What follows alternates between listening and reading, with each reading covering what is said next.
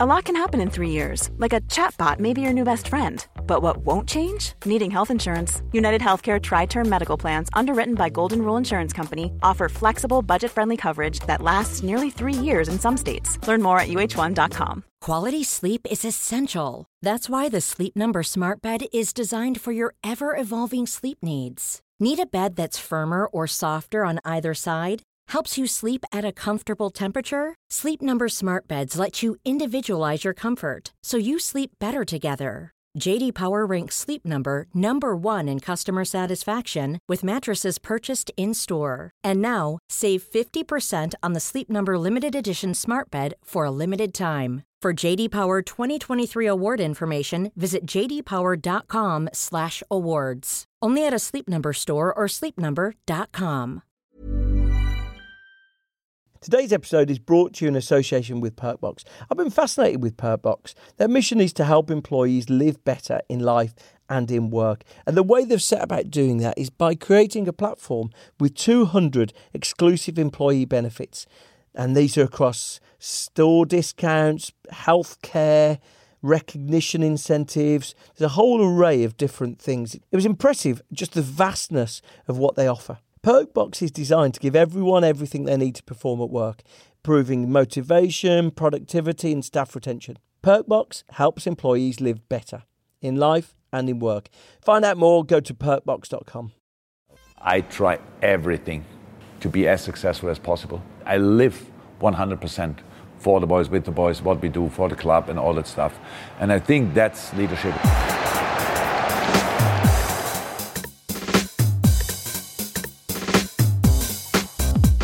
This is Eat, Sleep, Work, Repeat. I'm Bruce Daisley. It's a podcast about making work better. Specifically, how can any of us improve the work culture in our jobs? How can we make our daily employment feel less like a chore and feel more rewarding? Each episode, we look inside the evidence behind better working, delving into psychology, neuroscience, and research that tries to understand how we can activate our motivation for our jobs. Over the course of the last 3 years, Eat, Sleep, Work, Repeat has never really covered sport. It's often a tricky one to make direct parallels with our rather more mundane jobs. But today you should see 2 episodes drop into your feed, with a new non-sport episode next.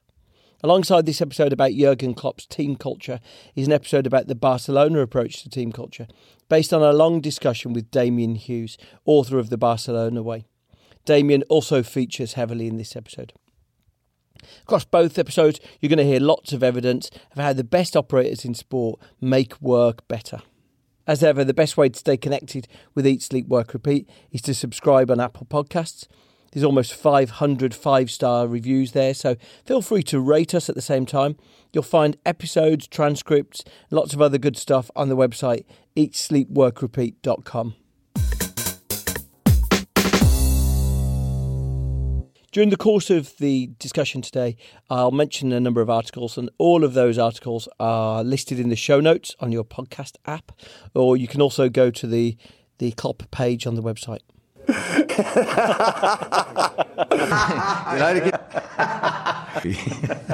Jurgen Klopp finished last football season on top of the world, while his Liverpool side missed out on winning the English Premier League, finishing a single point behind champions Manchester City. Liverpool did manage to win the most coveted cup in club football, the Champions League trophy. Klopp himself is a rare breed, a man whose fame and force of character has made him transcend the sport of football.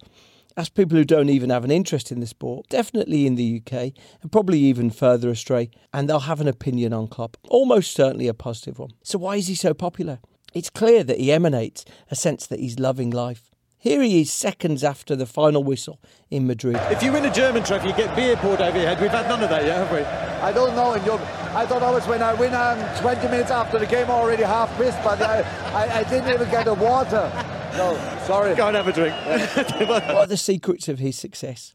Are there any lessons we can learn about the wider world of work, about motivation, about making our own teams more effective? In this episode, you're going to hear from Klopp and other commentators about what might explain the Jurgen Klopp effect. Firstly, who is Jurgen Klopp? Klopp's first break into coaching came at Mainz, the club he played at for the 11 years of his professional career. It was here that Klopp learned the system that would become his clear plan that would underpin his whole managerial career, the Gegenpress. A collective system of defending that, to the casual eye, looks like hounding every opposition player with the ball to win it back and then a fiery gallop towards the goal. Klopp's manager at Mainz was Wolfgang Frank, a man credited with introducing the 4-4-2 to German football. Frank is often cited by Klopp as his biggest inspiration. Peter Krawitz, Klopp's assistant at Anfield, explained the significance of Frank's work. Wolfgang Frank had an idea of football which was something like a revolution in Germany, based on a style of pressing and defending. It was new in Germany to play in a back four and to play this way. Mainz was the first to do it, and the success was unbelievable. Frank was a very important person for all of us when he came to Mainz. When Frank was forced to step down in 2001, the club struggled to find anyone who understood the Gegenpress and reluctantly asked Klopp to manage them until the end of the season. He was under clear instructions that he couldn't do the role as player-manager, so he retired from his playing career. Klopp had spent years playing in this system, heretical to German conventional wisdom, of having a back four without a sweeper, and the concept of defending narrowly in certain areas of the pitch was second nature to him. Came less easily to those who understood more conventional German tactics. The book Bring the Noise by Raphael Honigstein reports that Klopp had loved how everyone had to go where the ball was. The aim was to create numerical superiority to win the ball and then sprawl out like a fist that opens. At Mainz, he built on Wolfgang Frank's blueprint, taking the team first to promotion and then scoring 2 11th place finishes in the Bundesliga. For his first season in the Bundesliga, Mainz had the smallest budget and the smallest stadium in the league. But after 2 11th finishes, he weathered relegation in his third season. He took it well. Klopp was quoted as saying, "People in the club have reacted in a classy manner. Here, people will never be idiots for losing a game." It was his off-field activities that probably gave him his next break. His larger-than-life punditry at the 2006 World Cup on German TV channel ZDF made him a beloved household name. Snobbery might have questioned how a second-division coach could credibly talk about international football, but his entertaining, no-nonsense communication quickly won fans on a show with a vast nationwide audience. It was clear he was a supreme communicator. Here he is years later telling German publication DW Kickoff why this is his main skill. Now I have another skill, and that's again pure luck. I can how we say, so I can speak like a waterfall. I'm not worrying about what people think. That's true. After 7 years managing Mainz, his fame helped propel him to manage at Bundesliga club Dortmund. It was at Dortmund that Klopp started fine-tuning his approach. He instructed his players to foster their guile, a word that approximately translates as being horny. Explaining this, Klopp told a magazine, "The language I use is important. I need to get through to my players. I don't use guile to come across as young or cool. I simply don't have a better word to describe something I happen to find exorbitantly beautiful." It was at Dortmund that Klopp realised the importance of culture in creating his vision. The Dortmund team spent a lot of time building sync, both in person and, notably, he encouraged them to connect with each other at night on their games consoles. Here's Klopp talking about the culture he likes to create within teams. See, I always only thought about what kind of group I want to be part of. So now I'm in charge, so I can create this kind of spirit. So that's what I do. I want to feel comfortable in the group, actually, with my players. I'm not a selfish person, but that I'm that close with my players is a bit selfish, to be honest, because I like that, to be that close with players. I described it, I think, one time, like I'm their friend, but I'm not the best friend of my players, so I cannot do what they want, always. In the higher pressure environment at Dortmund, Klopp realised the value of instructing his teams to live in the moment. His philosophy was about never focusing on the end of season goals, just on the next game. Training had a fixed pattern, being competitive and, importantly, incredibly focused on fun. Klopp achieved a rare thing leaving his first two clubs as a beloved legend. Few managers leave clubs as fan favourites, but winning back-to-back Bundesliga titles and getting the club to the Champions League final meant that Klopp was seen to have exceeded all expectations at Dortmund. When Klopp was approached to be Liverpool manager, he was on a year's break. At the press conference unveiling him, he famously won people over by contrasting his own style to the last decade's bombast of figures like Mourinho. Mourinho had described himself as the special one when he was unveiled. Klopp presented himself as something far more humble. So I'm a totally normal guy. I'm the normal one, maybe, if you want this. So now, after 3 years at Liverpool, Klopp has moved the club on to winning the Champions League and creating the foundations for more success to come. Let's look now at the cultural secrets of Jurgen Klopp.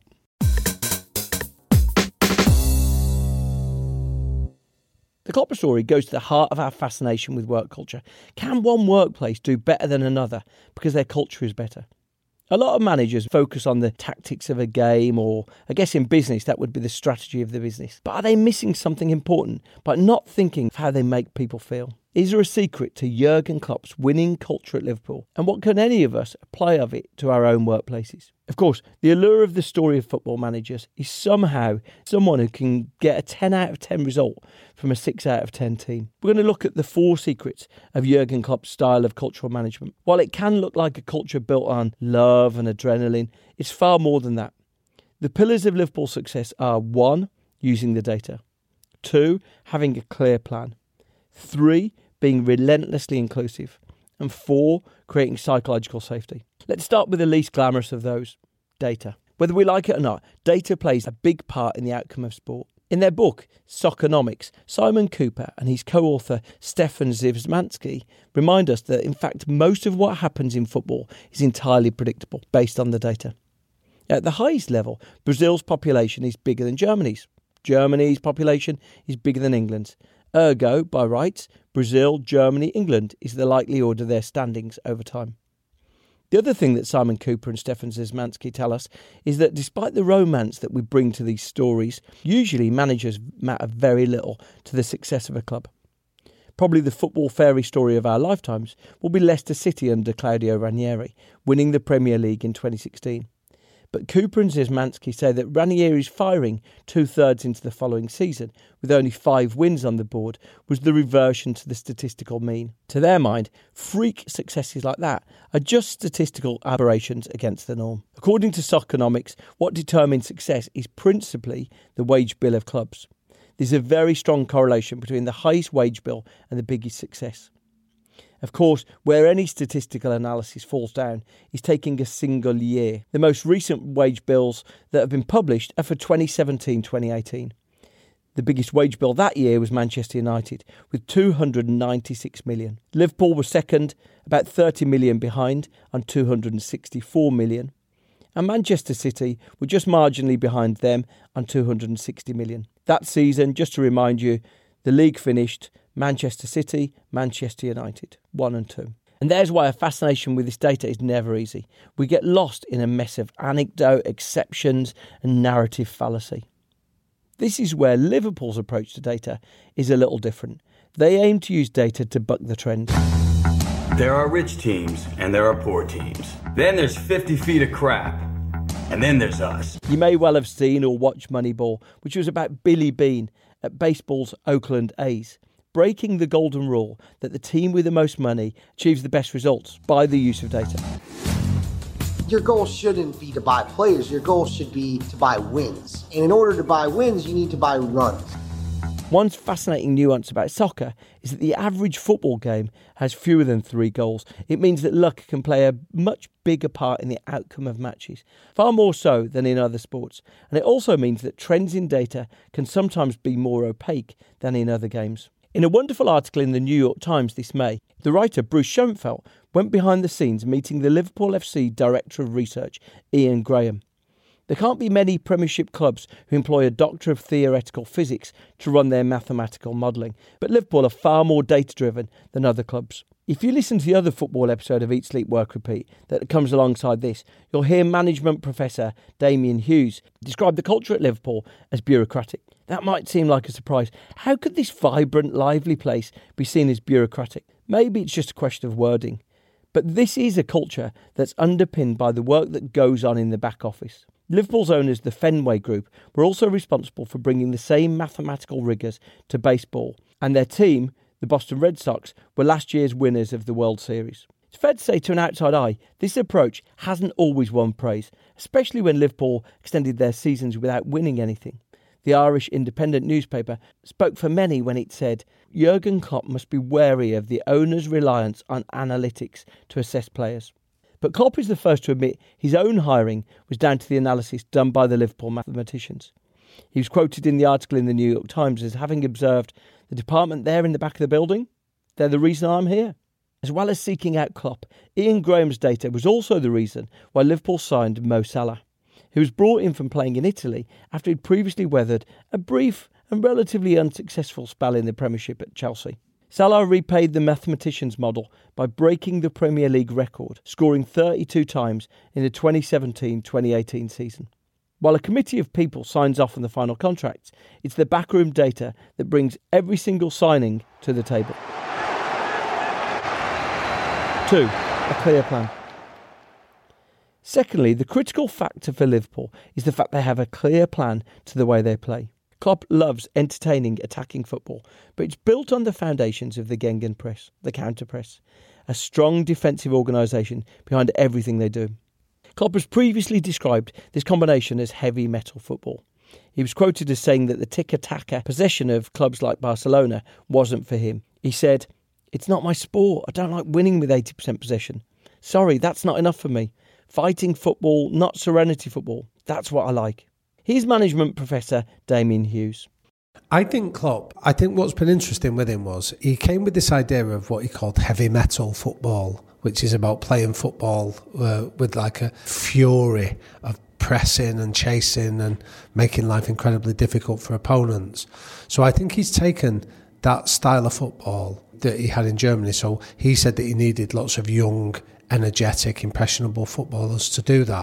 It starts at a high energy. So Barcelona's is about retaining possession. Then when they lose it, they press with high energy. The Dortmund approach is they just press with high energy right from the very off. It's not just about possession. It's about forcing the opposition into mistakes as much as that. So I think he came with that idea of that blueprint of how he likes his teams to play. So I think he's introduced some of that into Liverpool. But he came into a culture where they have a transfer committee, so they have 6 people that make decisions as to who they recruit. Their criteria is using the Billy Bean Moneyball philosophy, so they call it Sabernomics. I think what Klopp has done though is he's come in as been like the most credible member of that committee. He's very quickly been able to remove players from the club that don't sign up to the philosophy. Over his first season and a half, Klopp slowly evolved their formation to a core back 4, but with a far more fluid front 6. After Hull City were thrashed 5-1 by Liverpool at Anfield, Curtis Davies tried to explain how it felt to defend against Klopp's men. They're a side which literally plays with Henderson and the 2 centre-halves at the back, and the rest can go wherever they want. That is not an ill-disciplined thing, that is organised. That's what causes all the problems. The interchanging, the good football, the passing. And this is critical. Klopp, for all the talk of energy and fun, is a coach with a clear plan. It's said that Klopp routinely meets any player before he signs them. To that meeting he brings 2 questions. Do you like to train? And do you like to run? 2 very basic questions, but an illustration that he wants someone who will fit in the heavy metal approach. It's clear Klopp knows that once a game begins, it is simplicity that helps players get through. He knows that in front of 30, 40, 50,000 fans, complex tactical changes are lost on players. Here he is explaining that during the game, it's less about giving instructions and it's more about giving energy. Forgive the background noise on this clip. Information you give before the game in halftime, proper information. So what do we have to change, stuff like that. It's not easy during a game just to say, come on, you do this and you pass there and then you move around and then you're overlapping, underlapping, whatever. It's not that easy. You got distance, crowd and all that stuff. So, but I see myself as kind of the extra tank of the players. When the fuel gets a little less and less and less, then there's somebody who kicks your ass. Here's Klopp explaining why his simple, heavy metal approach is about being high tempo and exciting. He's learned that a combination of high energy and a motivated partisan crowd seems to create a spectacle that is both entertaining and befuddling for the opposition. I watched so many matches in my life. There are some boring games, and then I sleep. And it's so boring. I think, why they meet each other and make this 20, 40, 50, 60, 70, 80,000 people in a stadium and it's a boring game. It's not okay. So that's what we want to see. We want to enjoy our own game. This use of energy is why some around Klopp suggest that he's not always a strategic mastermind. Pep-Jean Linders, who returned to Liverpool to become Klopp's assistant after a brief spell as a manager in his own right, suggests the Reds boss places more importance on what happens off the field rather than specific details of a plan. Linders told the Dutch newspaper De Volkskrant, quote, "Jurgen creates a family. We always say 30% tactics, 70% team building." Here's star defender Virgil van Dijk explaining what that approach feels like firsthand. I think everyone is ready to come in, ready to do the job. Everyone knows what they have to do if they play on a certain position. I think the key to us playing is do it all together. We attack together, we defend together. If the ball is on one position on the pitch, then we make sure that we're gonna fight for the ball all together. It doesn't really matter if you're a left back or midfield or what else. We try to put them under pressure and make the options they got limited. It's this simplicity of approach that might earn Klopp some critics. Here's football writer Jonathan Wilson. I don't think anybody's actually said this on the record, but I've certainly know one coach who definitely is in that pantheon, who's very, very sceptical about him, who sees him as a motivator and nothing more. And I think within coaching circles, there is a certain scepticism about him, that they feel he's maybe not quite precise enough. Clearly motivation is a huge part of what he does. But I think there is a sense, and I'm not saying I agree with it, but I think there is a sense that he's not quite as sophisticated as a Guardiola, as a Mourinho. Which coach in the world has beaten Guardiola the most often? Jurgen Klopp. So he's got something. But I thought it was really obvious when you saw United play Liverpool that Van Gaal's football felt old-fashioned. It felt like this was something from the 90s or maybe a little bit after that, whereas Klopp's football felt very new, very, very vigorous, very percussive. I think there can at times be a sense with Guardiola his football's a little bit bloodless, a little bit too cerebral, whereas Klopp's is very much football of the heart. Klopp himself is dismissive of him having any strategic mastermind. Gary Lineker for BT Sport asked him what his management philosophy was. Lively. Mm-hmm. I think it's not the smartest way, I know. Having memorable games in a row, that's my first target, that the people really want to see the next game. You leave the stadium and you want to see the next game. You can't wait for the next game. That's what football should be. And if you can do this very often, then you will be successful, 100%. But maybe it's the simplicity of the plan that's the critical element here. As Klopp says himself, it is everyone's job to defend, and then they can have fun when they attack. In a world where sometimes we can all find ourselves overcomplicating things, this honesty is actually refreshing. So I guess it raises the question of whether enthusiasm can be a secret weapon. Can it unlock something that management psychologists call discretionary effort? Discretionary effort is bang in the middle of the big debate about worker engagement. Are workers or players who feel more connected to the boss and the team's purpose more likely to do more and work harder? There's been lots of surveys that set out to prove this, and it certainly can work the other way. One of the challenges of work is that it's often hard to tell who's pulling their weight. A French professor, Max Ringelmann, discovered this in a novel experiment. Volunteers were first asked to pull on a rope with all their strength. Then they were signed up to a tug-of-war. This tug-of-war used a special rope that could measure how much effort everyone was applying individually as well as collectively. The results showed that as individuals joined the team activity, the total effort was less than what they were capable of individually. Pairs tended to contribute about 93% of the sum of their personal capacity. Groups of 3 pulled 85% of their potential. By the time a group reached the size of 8 people were contributing about 49% of their maximum strength. This is labelled social loafing. When we're hidden in a crowd, we sometimes don't give our all. A manager who could unlock the maximum effort that people could potentially apply could achieve breakout results. The correlation between engagement and performance is a fascination for obvious reasons. In an analysis of 50 global companies, consulting firm Towers Watson found that companies with low engagement scores had an average profit margin of just under 10%. But those firms with high engagement had a slightly higher profit margin of 14%. The superstar firms with the highest engagement scores had an average profit margin of 27%. So could higher engagement in the Liverpool squad be the reason why they perform so well? By Klopp extrovertly expressing interest in players, his employees, is he dragging up their engagement and connecting them to the cause? In the real world of work, measuring and building engagement is seriously big business. The biggest workplace survey in the world is conducted by Gallup. almost 2 million workers across more than 70 countries. Work units in the top quartile in employee engagement outperformed bottom quartile units by 10% on customer ratings, 17% on productivity, 20% in sales, and 21% in profitability. Gallup make it clear that they think employee engagement can be shifted and largely reflects the actions of managers. Yeah, like Klopp. One of the challenges of this engagement industry is that once something is measured and the benefits of it are identified, it becomes a business KPI. Enter Goodhart's Law. Goodhart's Law is an adage named after British economist Charles Goodhart. Goodhart's Law says that when a measure becomes a target, it ceases to be a good measure. A boss decides that when his team makes more calls, they generate more revenue. So he sets the goal to double the number of calls. Sure enough, the number of calls double, but business falls. Why? Because low-quality, easy calls prioritised rather than the lengthier calls that end in business.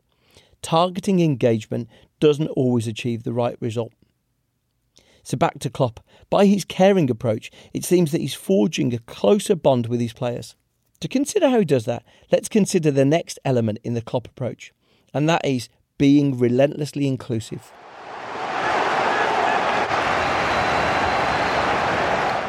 The first thing that defines the Klopp culture is that it's inclusive, and this approach goes a long way beyond the first team.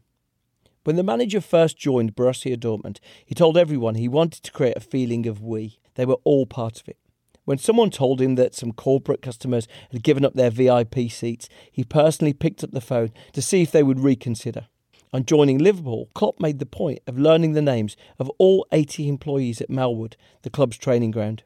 He lined them all up in the dining hall and introduced them personally to the players. It proved remarkably powerful, the new arrival taking time to introduce the people he'd only just got to know himself. Everyone there should be henceforth on first-name terms. It was a gesture that spoke to walls coming down. Klopp explained to the whole group they all had a responsibility to help each other to achieve their best. He told the team's social organisers they should expect social events to increase in frequency. Creating that sense of inclusivity, that sense of family, is critical to the Klopp approach. Sometimes when we're hatching business plans and models, we can forget we're not talking about metal hammers and metal nails. We're dealing with people with anxieties, emotions and feelings. Klopp, more than anything, excels at these soft skills. Talking about the boys connects sincerely with the players. Here's Virgil van Dijk after the Champions League final when he was asked about the impact of the manager. He's a fantastic manager, first and foremost. But he's a fantastic human being as well. And how he handles us as players, obviously at the games, but outside of the games as well. It's outstanding. It's a pleasure to work with him, but also with the rest of the coaching staff, all the people that works at Melwood. You know, it's an amazing environment to be in. I'm very glad and very proud that he wanted me to play for this beautiful club. Klopp works hard to make the players feel valued. Seeing how Klopp talks and embraces his players brings to mind the extraordinarily successful coach of the Golden State Warriors, Steve Kerr, in NBA basketball. He's a super Kerr, talking on 5 or 6 different occasions to Steph Curry, the player whose game is reliant on confidence in his outrageously audacious long-range shooting. Listen to how Kerr's comments almost feel like neuro-linguistic programming. It's like he's trying to hypnotise Curry with supportive praise. I'm going to show you. That's your shooting totals. That's your plus minus. All right, so it's not always tied together. You're doing great stuff out there. The tempo is so different when you're out there. Everything you generate for us is so positive. It shows up here, not always there, but it always shows up here. You're doing great. Carry on, my son. I would love to feel whatever the hell you're feeling right now, just once in my life. For me, like, if I went like 5 for 6 and made 4 threes, that was about the best I ever did. Love it. One of the things I love about you is you're like 2 for 11, no hesitation shooting a 60-footer. Nobody in the league does that. You have so much confidence in yourself. And within games like this, you turn it around like that. It's awesome. Amazing. Wish I had your confidence. Pop. To managers like Kerr and Klopp, this inclusivity feels natural and honest. It's possible to imagine that someone with less EQ might get this wrong. Klopp's inclusive humanity comes across time and time again. In the book Bring the Noise, former Dortmund press officer Josef Schneck recounts how he had mentioned in passing that his mother was soon to turn 90. Klopp replied, "Shouldn't I come and congratulate her?" Sure enough, After asking when the date was coming near, he turned up on the day with some cake. As Schneck says, no one could believe that Jurgen Klopp was sitting amongst her friends. To him, it was the most natural thing, he says. It might be strange, making a point of a manager being inclusive, but even though the job appears to be just a coach and a squad of 20 players, breaking down barriers is very much Klopp's way to build a rapport in the team. Let's make a contrast at this point. It's not the norm to have such a close bond in a team of football players. In fact, even the most successful manager of the last decade, Pep Guardiola, doesn't get close. It's hard on substance to criticise Pep Guardiola, but his former players often seem keen to unburden themselves of their reservations of his approach. Former Bayern player Bonfim Dante said, "There are coaches that are world-class in terms of tactics, but on the human side of things, they aren't that good. Pep Guardiola doesn't talk with players, so you never know what is going on." Zlatan Ibrahimovic had a famous falling out with Guardiola, and he said, "After a few months, the philosopher didn't speak to me anymore." Another Barcelona player, Samuel Eto'o, said, "He didn't have the courage to tell me things to my face." Bayern player Frank Ribery made what many regarded as a public dig at Guardiola after the Catalan left the club. Referring to the new manager Carlo Ancelotti, he said, "The Italian knows how to treat his player." He went on to say Ancelotti was, quote, "a gift for Bayern, and with him I feel confident again." Former Bayern player Mehdi Benatia describes Guardiola as distant from the players he manages. Alexander Hleb went one further, saying, "I don't think Guardiola was the best coach in the world. He trained the best team with the best players." In contrast with this flow of criticism, Klopp's talk about his boys feels very different. Josef Schneck, press officer of Dortmund, said Klopp told him a coach who doesn't love his players can't be a good coach. The work culture writer Tony Schwartz says that the objective of bosses should be to envisage themselves as chief energy officers, and that means transferring inclusive energy of the sort that Klopp uses. Schwartz quotes his own research. Of engaged employees, he claims that 74% of them felt their bosses had a sincere interest in their well-being. Quote, while only a minuscule 18% of disengaged employees felt their managers genuinely cared about their well-being. This inclusive family-style atmosphere is something that Wharton psychologist Sigal Barsaid calls companionate love. She says that often leaders think that we shouldn't express emotions at work, but in fact, this bond seems to unlock a better performance in workers. Here, Professor Barsaid describes her research looking at the impact of this companionate love amongst workers in a care home. And what we found was that on units that employees had a greater culture of companionate love, that companionate love led to many, many different things in the workplace. For example, it led to better employee engagement. People had more teamwork, they were more satisfied. It also led to less employee withdrawal. People were not burnt out as much, which in this organization mattered a lot, and literally absenteeism was less. It also led to better patient outcomes. Watching Klopp's interactions with his team, it would be easy to say that the secret is his charisma, but it's not that. As we've said before, he values entertainment and he's no fan of hierarchy. He's certainly entertaining, but he uses that skill to make people feel closer to him. And it certainly works. Here's one post-match press conference. Sometimes I would really like to change my personality, but I can't forget this fucking lose against Crystal Palace. If we had won this, I would say it was more than okay. Yeah.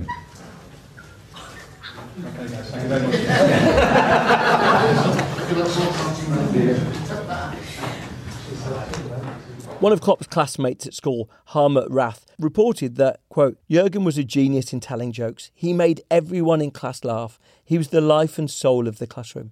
As an extrovert, Klopp tries to communicate that everyone needs to play a part in creating a team dynamic. All what we do in life, how I understand, is about relationship. Because otherwise you live in a forest alone, on a mountain alone, and if you only want to be alone and want to be responsible for exactly the things you do and no responsibility for anything else, you have to live alone. Otherwise, always when you enter a room, you have a little bit of responsibility at least for the mood in the room. As a football team, we have to work really close together. Each player knows each name of each person who works at Melwood. It's not me to create an atmosphere. Each person in a room, each person is responsible for that. And in a football team, especially. It worked out well. We all win for each other meanwhile. We do it for Carol and Caroline. We do it because we know how important it is to them. And that makes it just more valuable, more worthy. It's just, it feels different. If you have a bigger group to do it for, the better it feels for yourself. Klopp there mentioned Karen and Caroline, part of the staff at the Melwood training ground, part of that lineup in the dining hall. Klopp has a philosophy of entertainment. In interviews, he clearly empathises that people who go and watch games are looking for colour in their lives. The game should be a release of passion. Christian Heidel, the former sporting director at Mainz, who elevated Klopp from defender to manager in 2001, reported that Klopp's secret weapon was always his passion. Quote, "I've known Jurgen for 30 years and he's remained the same. He's always authentic." Heidel goes on, quote, "Of course he's learned. In Bundesliga 2, he seemed to be sent to the stands by referees every 4 weeks. He had often no control over his emotions. Now he has them mostly under control." Mike Gordon, president of the Fenway Group, owners of Liverpool, said, quote, "It wasn't about, boy, this guy's really charming. Very quickly what came across was the breadth of talent. Not just the personal side, but the level of intelligence. The kind of analytical thinking, the logic, the clarity, the honesty. His ability to communicate so effectively, even though English wasn't his first language. So inclusivity is Klopp's secret, and entertainment helps him deliver it. The obsession of bringing everyone close has led to some missteps. Early in his reign, Klopp was annoyed that fans were leaving the game early. He felt it was a sign that the crowd wasn't living up to their part of the deal. Here's Damien Hughes again. Very early on in his career, he made criticism of the Liverpool fans because he felt that they left early during games when it wasn't going well. He felt the fans got on the back of the players and started to complain. And if they were getting beat, say 2-0 with 10 minutes to go, he noticed that the stadium would empty. And he made criticism of them and said, I want to create an environment where our fans are constantly encouraging and supporting our players. And even when we're not winning, they stay right till the end because they believe there's a chance we could do something different. He'd gone out and almost laid down his blueprint and told people, this is what I want. And I think that Barcelona game was a great example. This led to some awkward moments. Klopp's first home defeat had come when Scott Dann had put Crystal Palace 2-1 up 8 minutes from time. The goal had prompted home fans to flock for the exits. 82 minutes, the goal. I saw many people leaving the stadium. Only turn around, want to be a second alone, and then I watched my team. I felt pretty alone in this moment.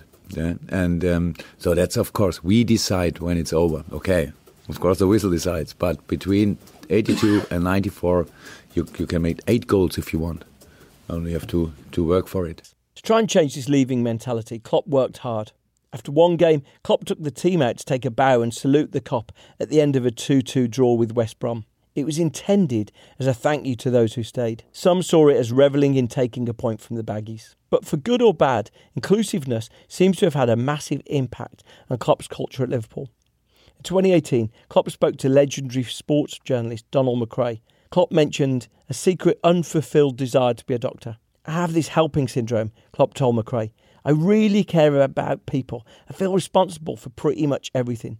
The inclusivity of Liverpool FC is the result. An article by the journalist Melissa Reedy, who specialises in following Liverpool, in October 2018, reported that the culture of closeness had never felt better. She said a few of Liverpool's longest-serving employees have commented that the culture of closeness and excellence fostered under Klopp has never been stronger in the modern era. Here's Jordan Henderson on the pitch in Madrid. What I was saying was the manager inspires that kind of feeling and that emotion, which is a very special gift. Without the manager, this is impossible. What he's done since he's come to this football club is unbelievable. Not only the players that he's brought in to make the squad stronger, the players that were already here, he's made better. And such a togetherness in the group, and he's created a special dressing room. So yeah, all the praise, everything goes to the manager. This brings us on to the final part of the Klopp formula. We've looked at data, a clear plan, inclusivity, and finally, psychological safety. Psychological safety. Here's Damien Hughes, Professor of Organisational Psychology at Alliance Business School in Manchester and author of The Barcelona Way. I think one of the things he is really good at doing is creating this sense of psychological safety. The researcher Amy Edmondson was the one that first coined this. She originally saw it in research in hospitals in America that said the best hospitals were often the ones that had the highest recorded near-miss or incidence rates, which on the surface that sounds incongruent. And when she looked at it, said when people feel psychologically safe enough to admit a mistake without the repercussions of being punished for doing so, that's where the organisation gets smarter a lot faster. And I think if you see Klopp, I often think that's a really telling, understated virtue of his, that he makes great store by players trying and having a go. So there doesn't appear to be much censure for players that maybe make a mistake or cock up, as long as they've done it with the right intent. So that performance when they beat Barcelona 4-0 at Anfield, I thought the seeds of that were sown the week before when they'd been beaten 3-0, and he refused to criticise his own players for it. He just, he said that Barcelona were supermen, so he praised the opposition rather than denigrated his own players in the Camp Nou. So the players, when they came back the week after, had that sense of safety that their manager had their back, so they allowed them to take more risks. So what is psychological safety? The phrase was coined in 1990 by William Kahn. Psychological safety is a shared belief that the team is safe for interpersonal risk-taking. It's characterised by a mutual honesty. Honesty of the team with the boss and the boss with the team. Damien Hughes works with teams across the Premiership, international rugby and more. He explains what the absence of safety might look like. I'll give you an example that when I work with teams, say like a player makes a mistake, and just say it's a really evident mistake, say in rugby where a player might drop a ball or something like that they expect to have caught quite easily. My interest in that isn't the player that makes the technical mistake, because often it'll be something that can be easily fixed. My interest is in the collateral impact of what happens around that player. So what happens with his teammates? If his teammates start berating him for making that mistake, you remove that sense of safety. If his teammates ignore the mistake and walk away as if to go, well, it's not my problem, you remove that sense of safety. But if a player goes towards the player and just acknowledges it, and almost don't need to give them group hugs or tell them they're amazing, but just go to them and almost give them some sense of connection to let them know that I'm with you, I still trust in you, you're safe with me, you're not going to get hammered. That's how it starts to happen gradually, where players then can feel the need that they can cock up, they can make a mistake, they can take a risk without worrying that they're going to be censured. So there was some fascinating research done a few years ago on penalty shootouts, and what they found is that when a player misses in a penalty shootout competition, depending on how the player that's missed is treated, determines what happens next. If a player misses and then one of his teammates goes towards him and brings him back into the group, so puts his arm around him, lets him know that he's still a member of the team, he's valued, and almost gives him that shelter of bringing him back into the team, that's a really good example of psychological safety is reinforced to everybody else that's watching. He can make a mistake without worrying that I'll be ostracised from the group for doing it. So how does Klopp build this safety?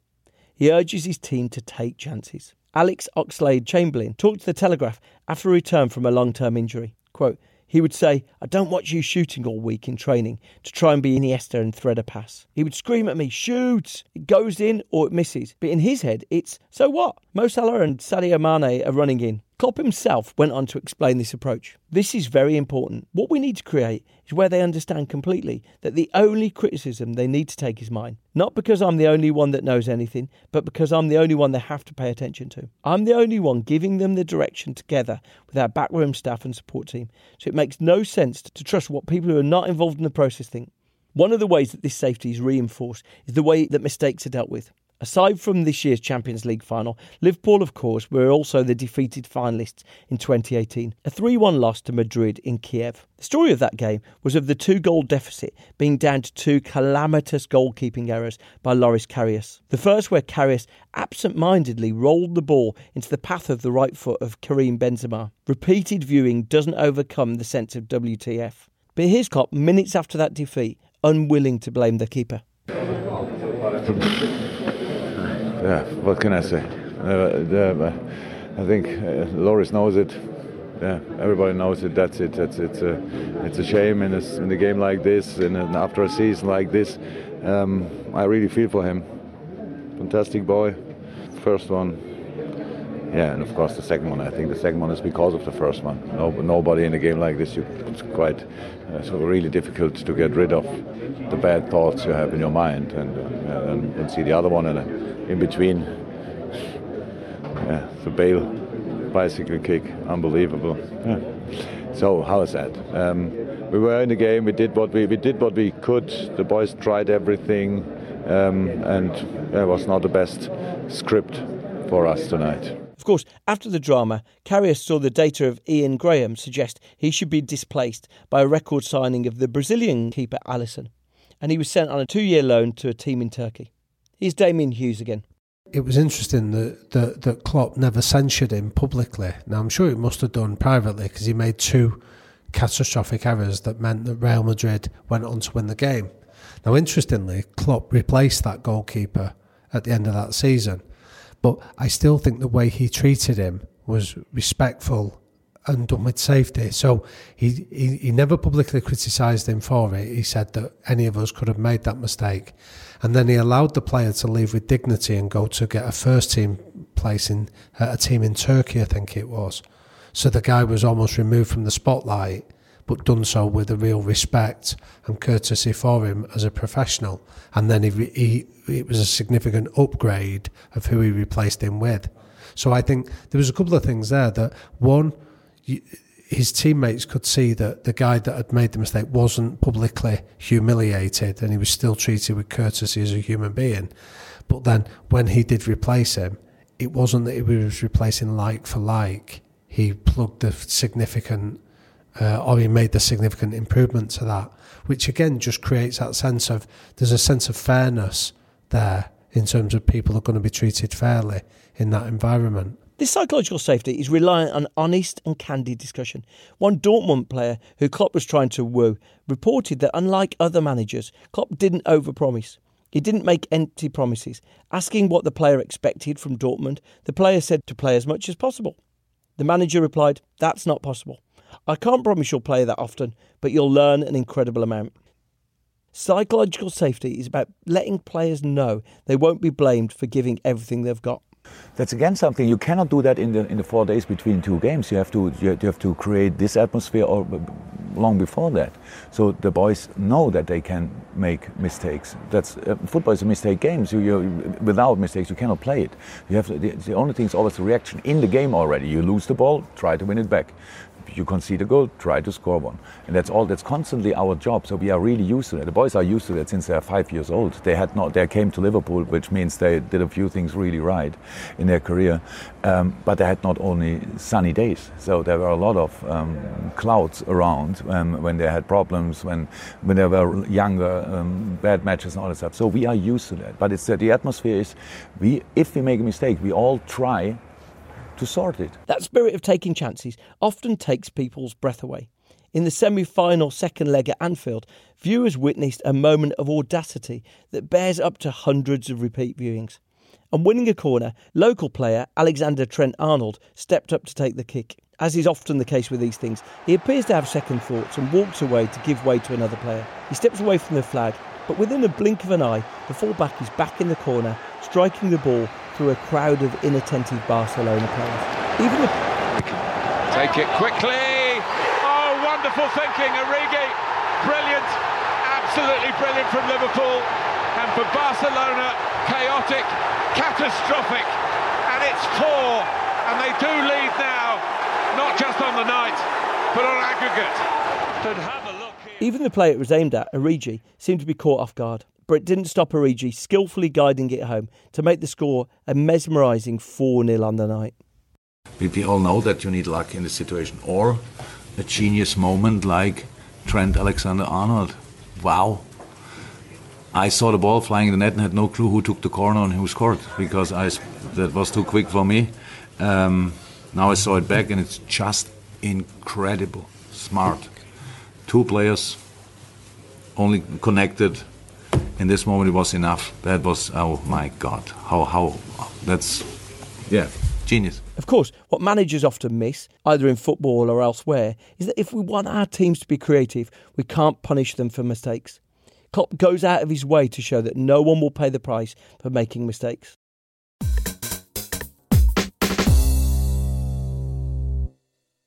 Today's episode is brought to you in association with Perkbox. I've been fascinated with looking into Perkbox. I think employee engagement is obviously a big focus for more and more firms. And Perkbox is one of the best ways for firms to try and show some recognition for a job well done. There are over 200 exclusive employee benefits on the Perkbox platform. And they cover things like reward and recognition, they cover incentives, there's even healthcare on there, all designed to improve the employee experience. Anyone who's looking to improve the experience of work for their team would certainly find some benefit there, improving motivation, productivity and staff retention. Find out more at perkbox.com. One size fits all seemed like a good idea for clothes. Nice dress. It's a t-shirt. Until you tried it on. Same goes for your healthcare. That's why United Healthcare offers a variety of flexible, budget-friendly coverage for medical, vision, dental, and more. So whether you're between jobs, coming off a parent's plan, or even missed open enrollment, you can find the plan that fits you best. Find out more about United Healthcare coverage at uh1.com. That's uh1.com. Ever catch yourself eating the same flavorless dinner 3 days in a row? Dreaming of something better? Well, HelloFresh is your guilt-free dream come true, baby. It's me, Keke Palmer. Let's wake up those taste buds with hot, juicy pecan-crusted chicken or garlic butter shrimp scampi. Hello Fresh. Stop dreaming of all the delicious possibilities and dig in at HelloFresh.com. Let's get this dinner party started.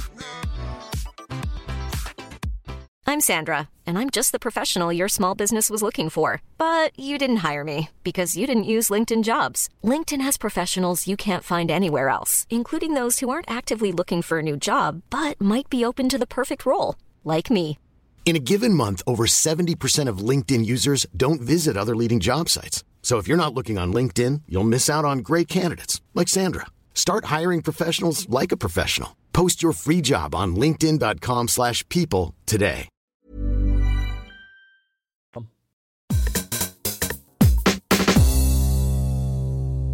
Jurgen Klopp has built something remarkable at Liverpool. He's built success founded on 4 critical elements: data, a clear plan, inclusiveness, and psychological safety. Few would deny him his success so far, but what's next? Here's Damien Hughes with a cautionary note. I think what he did at Mainz, then at Dortmund, the 4-4, I think they'll win the league this year because I think things seem to peak for him in the 3rd and 4th year. I think he starts to tail away in the 5th.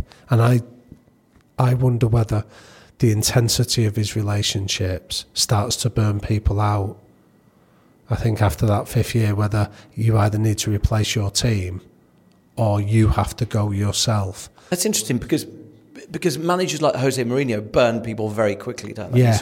He almost has a siege mentality that can initially be very motivating, that people can feel that they're sort of around a very urgent sense of purpose, but it seems to exhaust people pretty quickly. And you're sort of saying something similar. Well, I think Guardiola identified something similar as well. So it's interesting what he's agreed to at City, that he signed up for 2 years. Whereas after he finished at Barcelona, he did 4 years and said that was too long. He felt that in his case, his style of football lends itself to a 3-year window. And by the 3rd year, he felt that people are exhausted of his intensity and he's exhausted as well. So when he went to Bayern Munich after Barcelona, he only did 3 years. And when he signed up at Manchester City, he originally signed for 3 years. He's now signed for 2 more. A lot of coaches do have a pattern of behaviour that they can spot and recognise how long it'll last for. And I think Klopp, if you look at his 2 previous teams, that 5-year window seems to be a pattern. Now, he might defy that, and he might do it by either changing his style or he might replace enough players that he can start the cycle again. I wouldn't be surprised they'll win the league this year, but then it'll be next year that I think it'll be especially interesting to see what he does then. Do you think there's any relevance of that for what I call real world, but the sort of world of business, that definitely. Actually seeing things as almost election terms or 4-year projects seems to have a a good energy to it. Yeah, definitely. So Alex Ferguson used to talk about this, that he felt part of his success at Manchester United was because of the relative security that came for him. He was able to plan in 4-year cycles. So he said he was able to make decisions that might have looked a little bit short-term in the second year, but he wasn't planning for then, he was planning for 4 years out. So say, for example, his decision to get rid of David Beckham or Ruud van Nistelrooy, two guys that were regarded as his best players at the time. People questioned, why on earth are you getting rid of them? But his point was, because in 2 years' time, so he could see talent that was coming through to replace them that would likely get frustrated. He could see signs of decline that would exacerbate over that period. So he could make a decision because he was constantly thinking of those 4-year cycles. And I think in the business world, when we're targeted quarter to quarter, that can often drive short-termism that can be contradictory to longer-term success. Let's leave things with Klopp himself. I try everything to be as successful as possible. I live 100% for the boys, with the boys, what we do for the club and all that stuff. And I think that's leadership in the first case. As a leader, you cannot be the last who comes in and the first who goes out. That's how it is. You don't have to be always the first coming in or the last going out. That's like this, but you have to be an example as well. That's how it is. You have enough confidence, and that's very important for a leader, because confidence, if I would expect from myself that I know everything and I'm the best in everything, I couldn't have confidence, but I don't expect that. I know I'm good in a couple of things, really good in a few things, and that's enough. What I can do, my confidence is big enough that I can really let people grow next to me. So Jurgen Klopp is an inspiration to many of us. A combination of data, a clear plan, inclusiveness and psychological safety has created something remarkably special. I've been Bruce Daisley. Today's episode was written and produced by me. All errors are entirely mine. Thank you to Damien Hughes and today's guests. For a full list of links, go to the show notes of this episode or the website eatsleepworkrepeat.com. Please subscribe on Apple Podcasts to get more of these episodes. Always welcome your feedback. See you next time.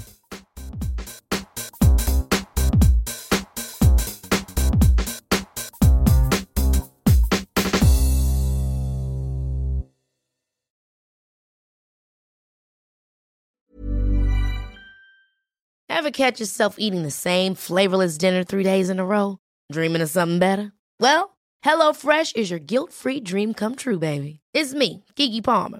Let's wake up those taste buds with hot, juicy pecan-crusted chicken or garlic butter shrimp scampi. Hello Fresh. Stop dreaming of all the delicious possibilities and dig in at HelloFresh.com. Let's get this dinner party started. Even when we're on a budget, we still deserve nice things. Quince is a place to scoop up stunning high-end goods for 50 to 80% less than similar brands.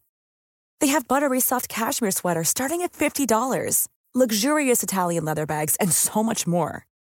Plus, Quince only works with factories that use safe, ethical, and responsible manufacturing. Get the high-end goods you'll love without the high price tag with Quince.